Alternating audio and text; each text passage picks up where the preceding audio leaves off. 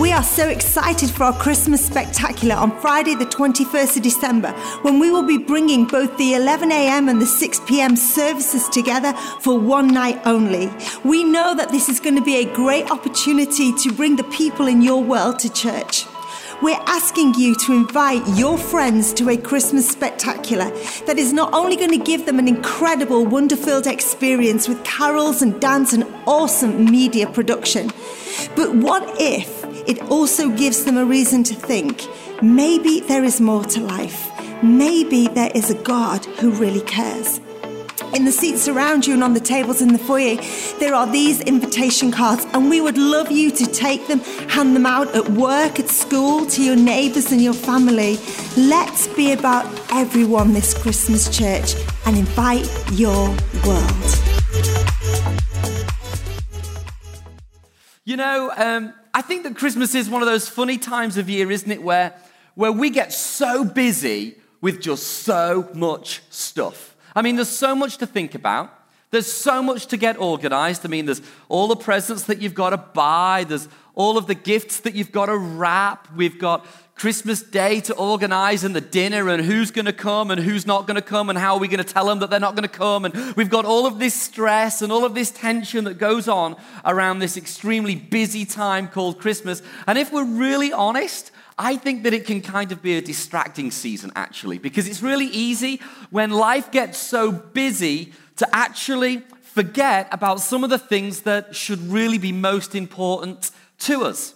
And in fact, this can affect our Christian faith all of the time, because even though it's Christmas, it's our Christmas season, the bottom line is if we are a follower of Christ, it's so easy, in and amongst all of the distractions, to kind of forget the real reason for the season. And that's a little bit of a cheesy sort of saying. Maybe you've heard it before, but I think it's so true. We're in week 2 of our current series, simply called Christmas Begins. And last week we started to speak about this concept, this idea of maybe you weren't created for you.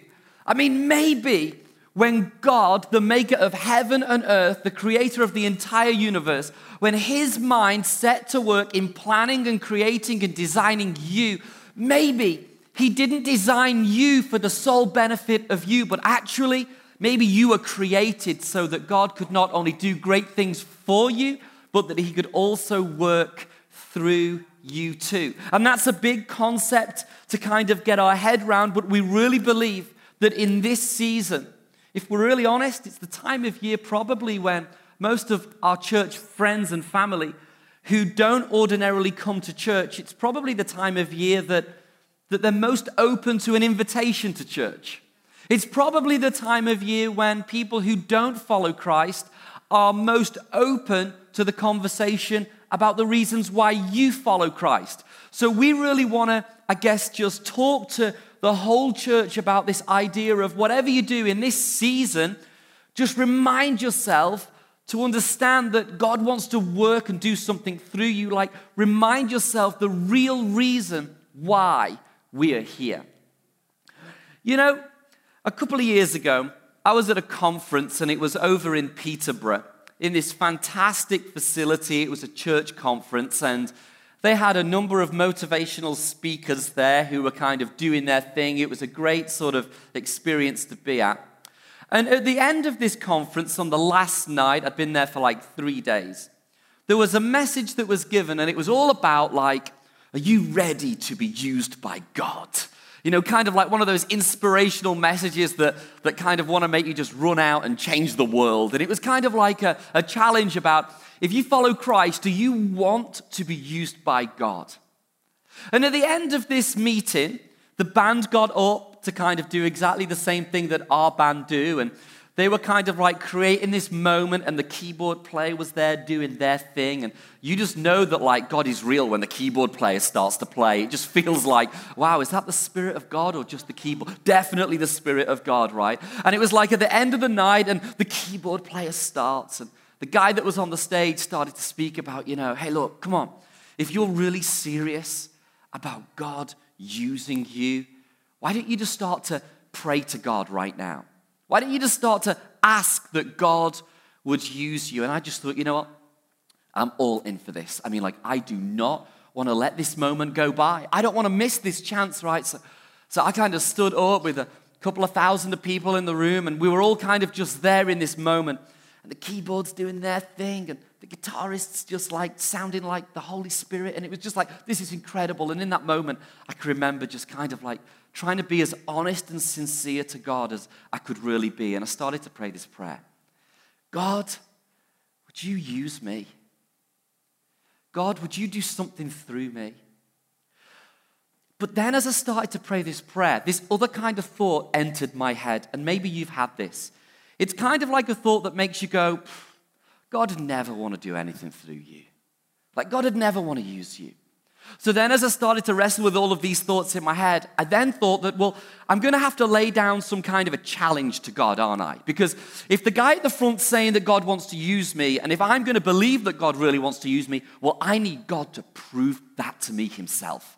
So I did this thing, and, don't tell me that you've never done it, right? But I did this thing, and I was like, God, I really want you to use me, but I need you to give me a sign. God, I need you to, just give me a sign.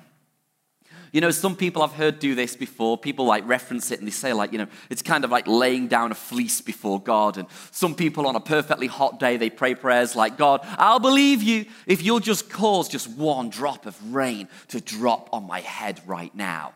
Or they say something like, God, if you just send an angel in the room to do a little dance in the corner, then I will believe you forever and know that you want to use me. And I was kind of doing exactly the same thing. I was like, God, if you really want to use me, would you give me a sign? And I am stood there, and this is the absolute truth. As I am stood there, I just started to feel this cool air blowing on the back of my neck. And then all of a sudden I'm thinking oh my gosh, this is such a holy moment for me.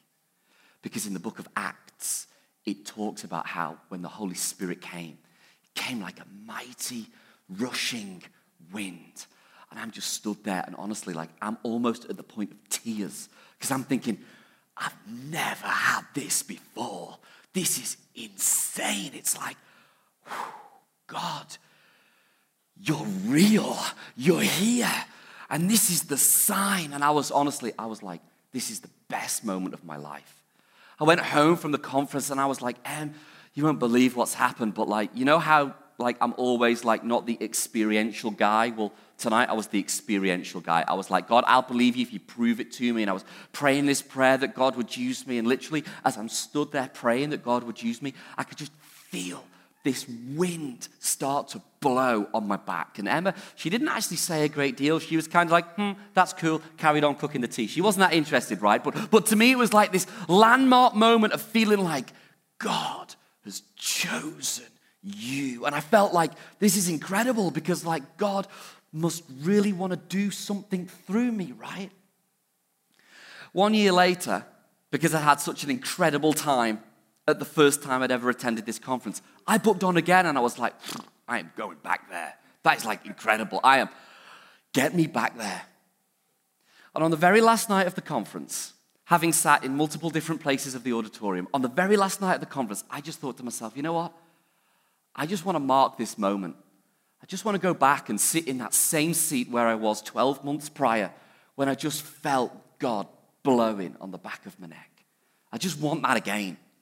So I took myself up in the rafters right to the back of the auditorium. And literally, at the end of the night, when the worship started to play and the keyboard started to do their thing, it was like, gosh, this is powerful, right? The guitarist was doing their thing. The worship leaders were about to start singing. As everybody started to stood up, I could feel it again, like this. Just this cool air blowing on my back. And I even did this. I kind of looked behind me just to make sure that nobody had left the door open. And I was like, this is just the most incredible thing. Almost in exactly the same seat, positioned in exactly the same space.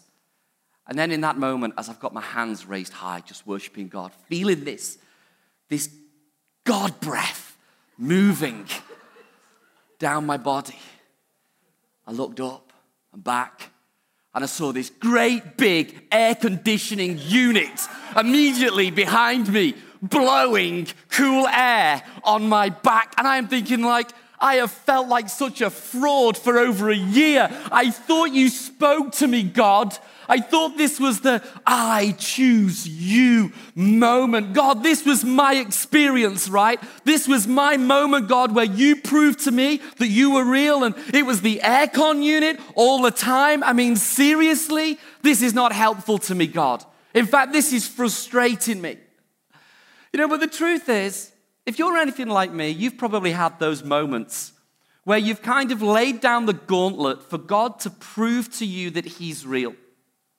Maybe you've even prayed a prayer that's kind of said, God, if you're going to be the one that I follow, if I'm going to trust that you're going to one day do something through me and not only something for me, then I need you to prove that you're real. And we say these all kind of random prayers, don't we? We say things like, God, I'll believe that you're real if you send somebody to walk across from the other side of the auditorium that's wearing a red hat that's got a really specific word just for me. We pray these prayers, don't we? Like, God, if you would only do this, then I'll believe that you're going to do something incredible in my life. We say things like, listen, God, if you would just deliver an envelope through my door that has been handwritten by the Holy Spirit with something that only I would know, then God, I will trust that you actually have a plan for my life. I'm going to trust that you want to do something through me and not only something for me. We say, God, if whilst I'm stood at the bus shelter, someone that I've not seen for 15 years and lives in another part of the country, if they walk in front of me right at that moment, then God, I'm going to believe that you're real, and maybe at some point you would want to do something through me. But this causes us incredible difficulties because it's a really dangerous prayer to pray. And the reason why it causes us so many difficulties is because we can find that our faith life becomes rooted in this experiential box of God doing things for us or not doing things for us. And this is a problem because what we do, if you're anything like me, is you start to ask God to give you like these really specific moments, these really specific words where maybe he'll send the angels to prove something for you, or he'll send somebody into your world to say something that's so specific you know that they've in fact only been sent by God. And we play these mind games with God of like, God, if you just do this, then I'll believe that part of your character. If you just do this, then I'll believe that really one day you'll want to do something through me. And it's such a problem. It's such a problem because what we actually start to do is you say, God, if you send me a word, then that actually means more to me than what you've already said in your word. Because what you can find in Scripture is that there are countless scriptures and verses and multiple documents, multiple texts that will prove to you that God doesn't want to only do something for you, but he wants to work through you. I mean, you were created for way more than you think. You were not created to simply get education and get a job and get married. You are part of God's plan A, his master plan, to be a representative of him and his love. No matter who you are or wherever your daily life finds you, God wants to use you to show the people that are friends and family in your world that in the same way that God loves you, he loves them also. But don't take my word for it.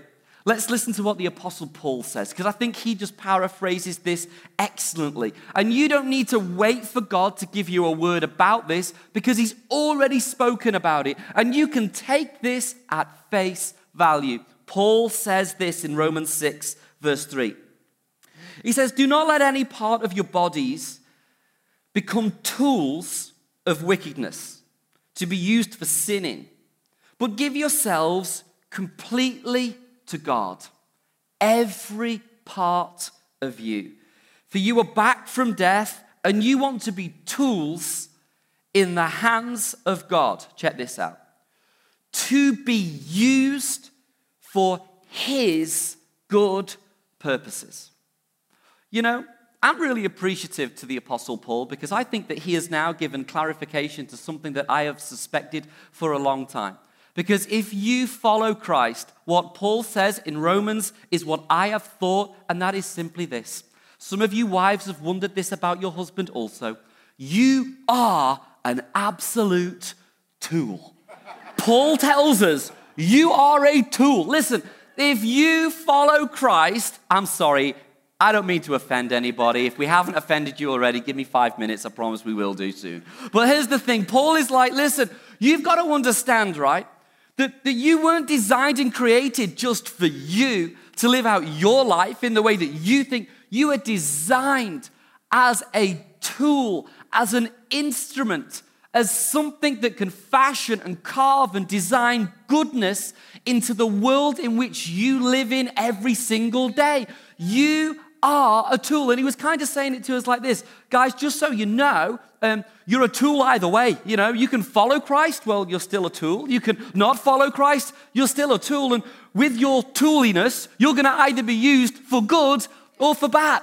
He was saying, look, as an instrument of God, designed by God, created by God, you're going to be used in your life intentionally or not intentionally to do good works or not good works. And Paul is encouraging us. He's saying, make sure that you know the significance of who God has made you to be. You are a tool, an instrument to do good works. It was him saying this. Now you know, and we spoke about this last week, now that you know that God has done something for you, it's time to let God work through you. If you follow Christ, and by the way, let me say this, if you're in church today just checking things out, I just want you to know that it's totally cool with us that you're here. In fact, we're delighted that you're here. We've built this whole church for people who historically maybe have no background or history of going to church or being a part of a church. We're so delighted that you're here. So I guess it's great for you because you get a little bit of a snapshot into what we really think life is like when you make that decision to follow Christ. It's awesome that you're here. But if you already have made that decision to follow Christ, what Paul is saying that you are designed and created so that you can design and create and fashion and build and manufacture goodness into the lives of those that are around you so that your friends and family know that God is real. But without a doubt, there's many practical barriers and problems to being used by God. In fact, last week, if you weren't in church, you can grab the thing online and watch the whole thing back. But we spoke about this concept about how typically that there would be two main issues that we would all face. The first would primarily be this, that we would feel disqualified, or secondly, we would feel unqualified. You know, the type of deal whereby we kind of think that God might be interested in us, but because of the way in which we've lived life previously, that God would not. Well, we completely discounted that one last week. Or often we feel unqualified, like we're not smart enough, we're not educated enough. I'm not the one on the platform doing the talk, so this mustn't apply to me. And God was like, hey, no, we discounted that all last week. So there are many practical barriers to us understanding how God can actually really use our lives. And another one is probably this thing that we're going to talk about today.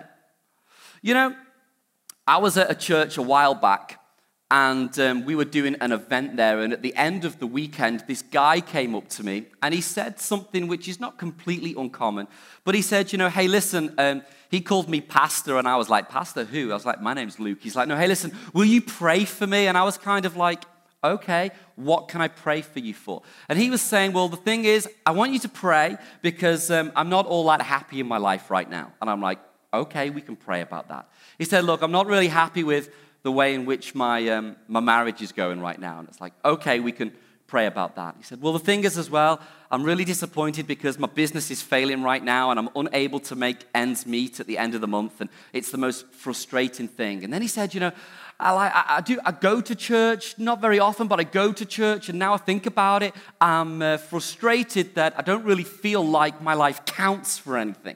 I don't really feel like God's using me for anything. I don't really feel like I'm in the sweet spot of being used by God. And I'm listening to all of his complaints, and it just started to go on and on and on. And what happened in the end is that he started to make this statement. He started to kind of say to me, he was saying like, look, I go to church, but I'm not happy with my marriage. I go to church, and I'm so frustrated that I live like life broke all the time. He said, I go to church, but I'm so annoyed that the business is failing. I go to church, and will you pray for me about my children because I'm so disappointed that one's doing his crazy thing, another one's doing his other thing. And he was basically like but ending every complaint that he had with the statement of, I go to church, but I'm so frustrated.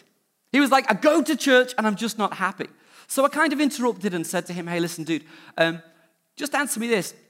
Have you spoken, and they didn't call it life group like we would call life group, they called it a cell group. I said, have you spoken with your cell group leader about this? And he kind of said, well, the thing is, I don't really go to a cell group. And I was like, oh, okay. I said, well, listen, in the areas in church where maybe you're just involved, have you spoken with your team leader? And he's like, well, the thing is I don't really serve in the church because I've tried a couple of things, but I didn't like that and didn't like him, and that was really awkward. And I was like, okay.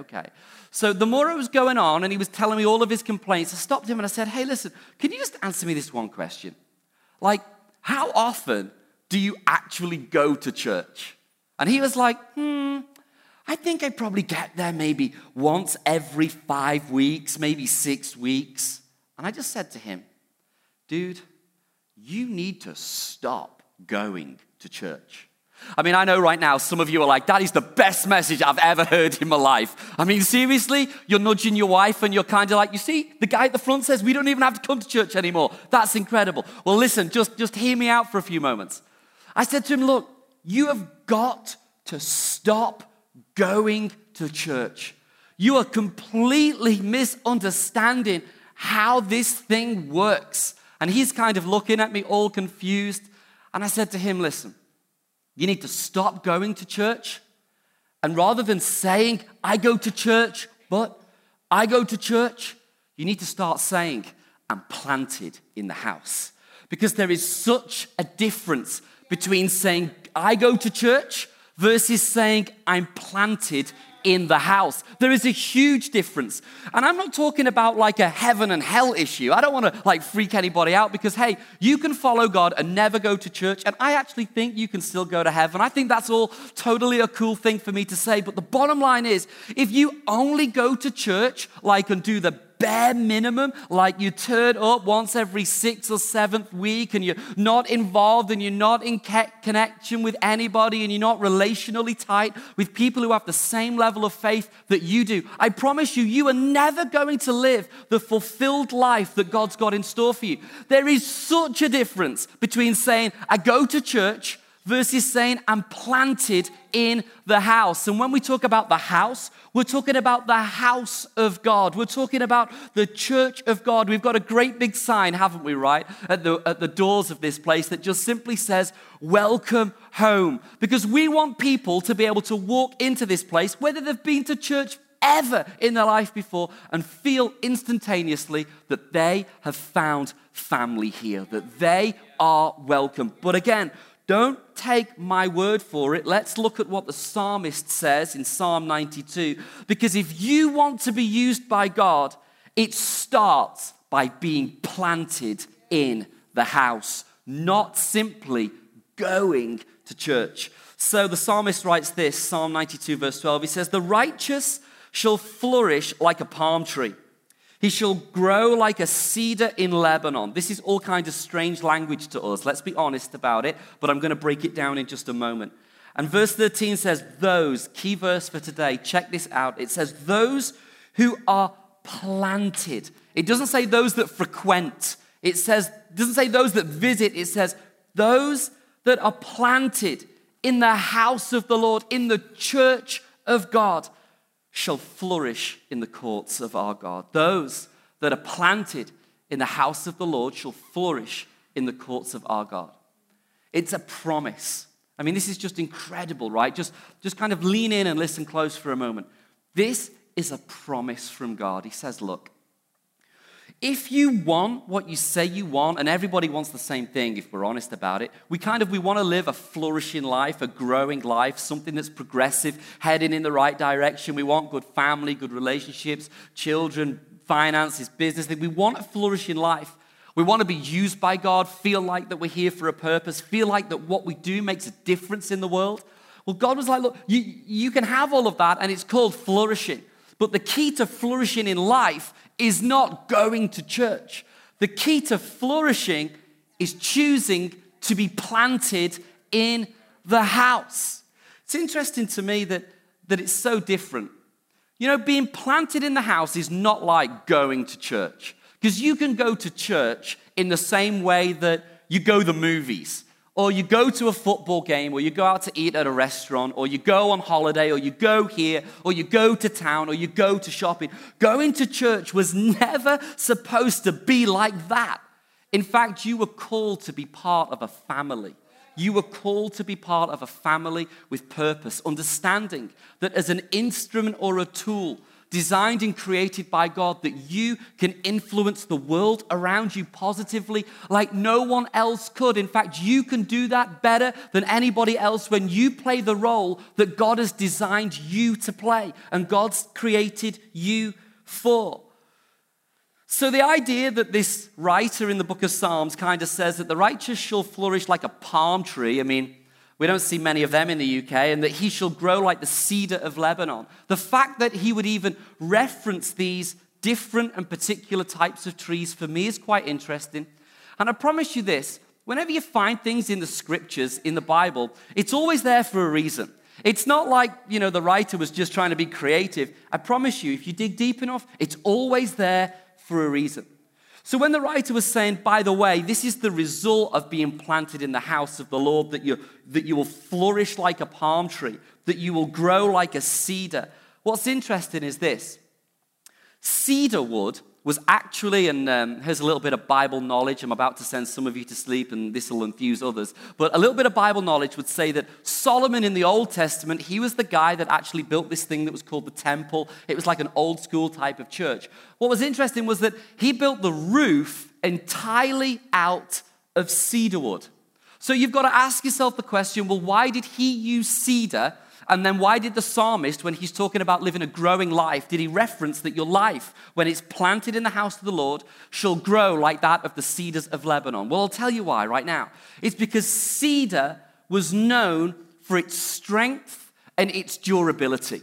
In other words, I think the writer was trying to convey to us this idea that, listen, if you want to live a flourishing life that's able to withstand the storms of life, the ups and downs of life that happen to each and every one of us, then your life needs to look like that of cedar wood. It can carry a lot of weight. It's the load-bearing tree. It's strong and it will last and it is durable. And he's saying, look, if you want a life like that has strength on it, that has fruit on it, that can grow and be strong, then it starts by being planted in the house, which is very different, and we'll get onto it shortly, than simply saying, yep, I go to church. But then the second thing he kind of conveys is he sort of says that your life shall flourish like that of the palm tree. Interesting that the palm tree was the symbol of triumph. In fact, that in Corinth, when the first Olympic Games were used, there weren't any gold ribbons or gold medals that were given out. If you were victorious and successful, you would be given a palm tree or a palm branch, not a big tree, that'd be a bit heavy on your back, right? But you'd be given a leaf, a branch off the palm tree. It was symbolic of being triumphant and victorious. You know, listen, if you want to live a triumphant and victorious life, that's what a flourishing life actually looks like. It doesn't start by going to church. It starts by being planted in a house. Do you know that the palm tree is one of the only trees that stays green all year round? Like non-dependent of the season that the tree exists in, the thing stays green. I think that the writer was trying to convey that same thing with us. It's kind of like, if you want your life to feel stable and like able to weather the seasons that come in all of our lives, well, it starts by flourishing like the palm tree, which occurs when you choose to be planted in the house of the Lord. But the whole idea and concept that we should be planted in the house of God rather than simply visit or go to a church, you've got to understand that it comes from the idea that I think that the writer would say the same thing that Paul would have said, that not only were you wanted to be used by God, but your life is like that of a seed. I mean, it can do good or it can do bad, but your life is like that of a seed. And sometimes you've got to ask yourself, well, where are you going to plant your seed? Because you're going to plant it somewhere.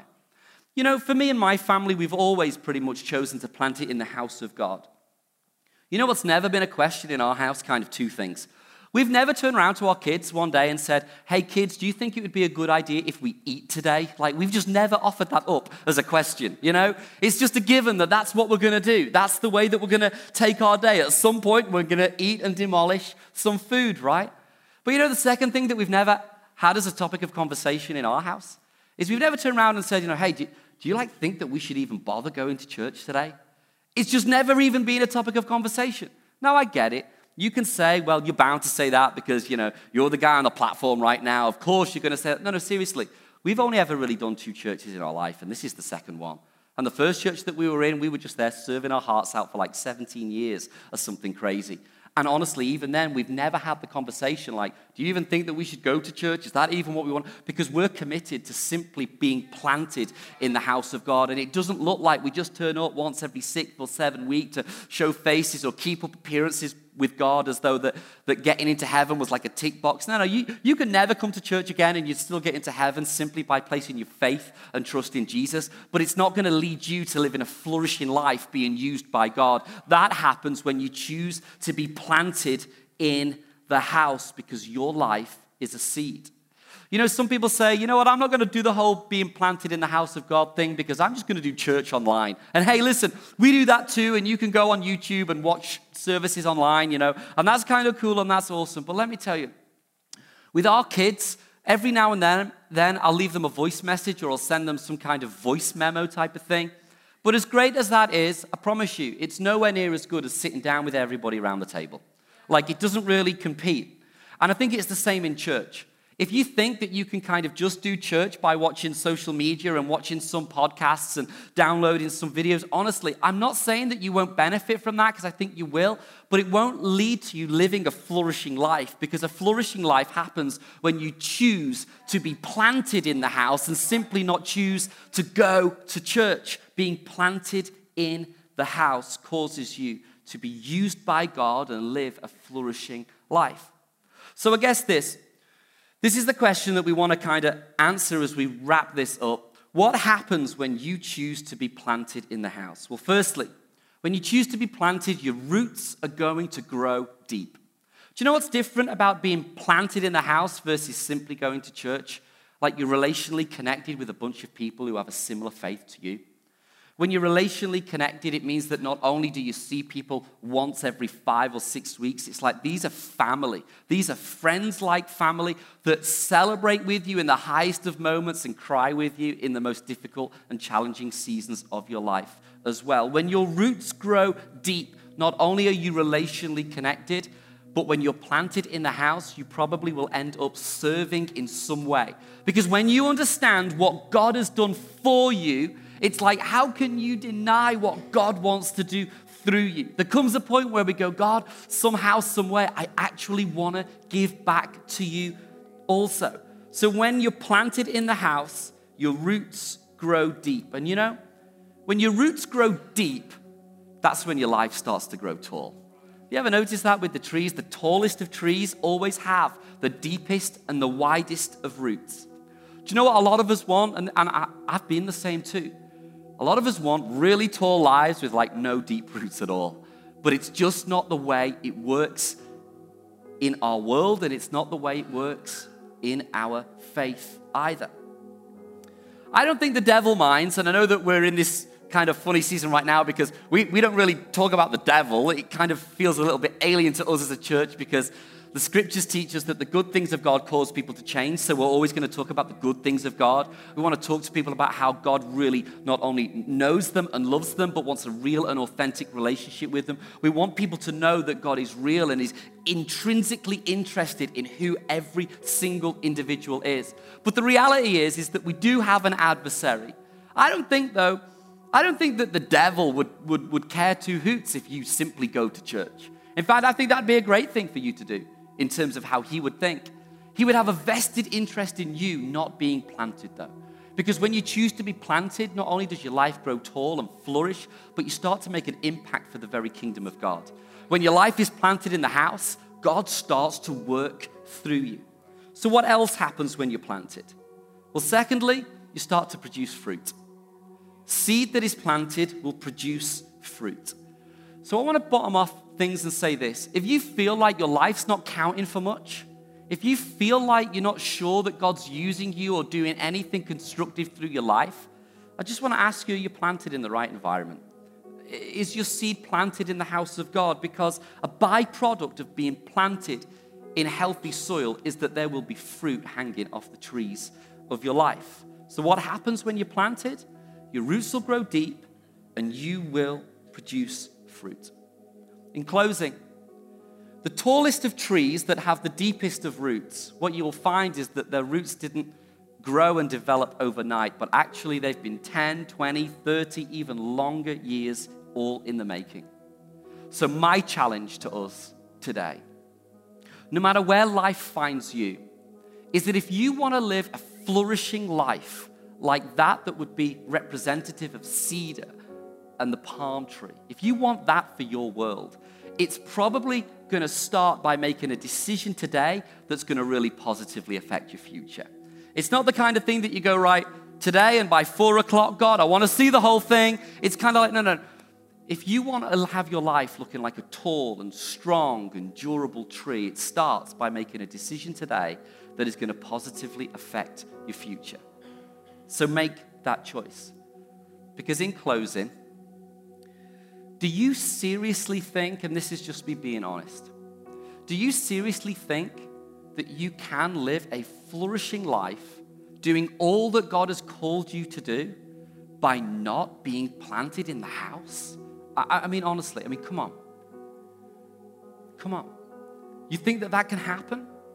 You think that that's the way that God works? It's just not the way that it is.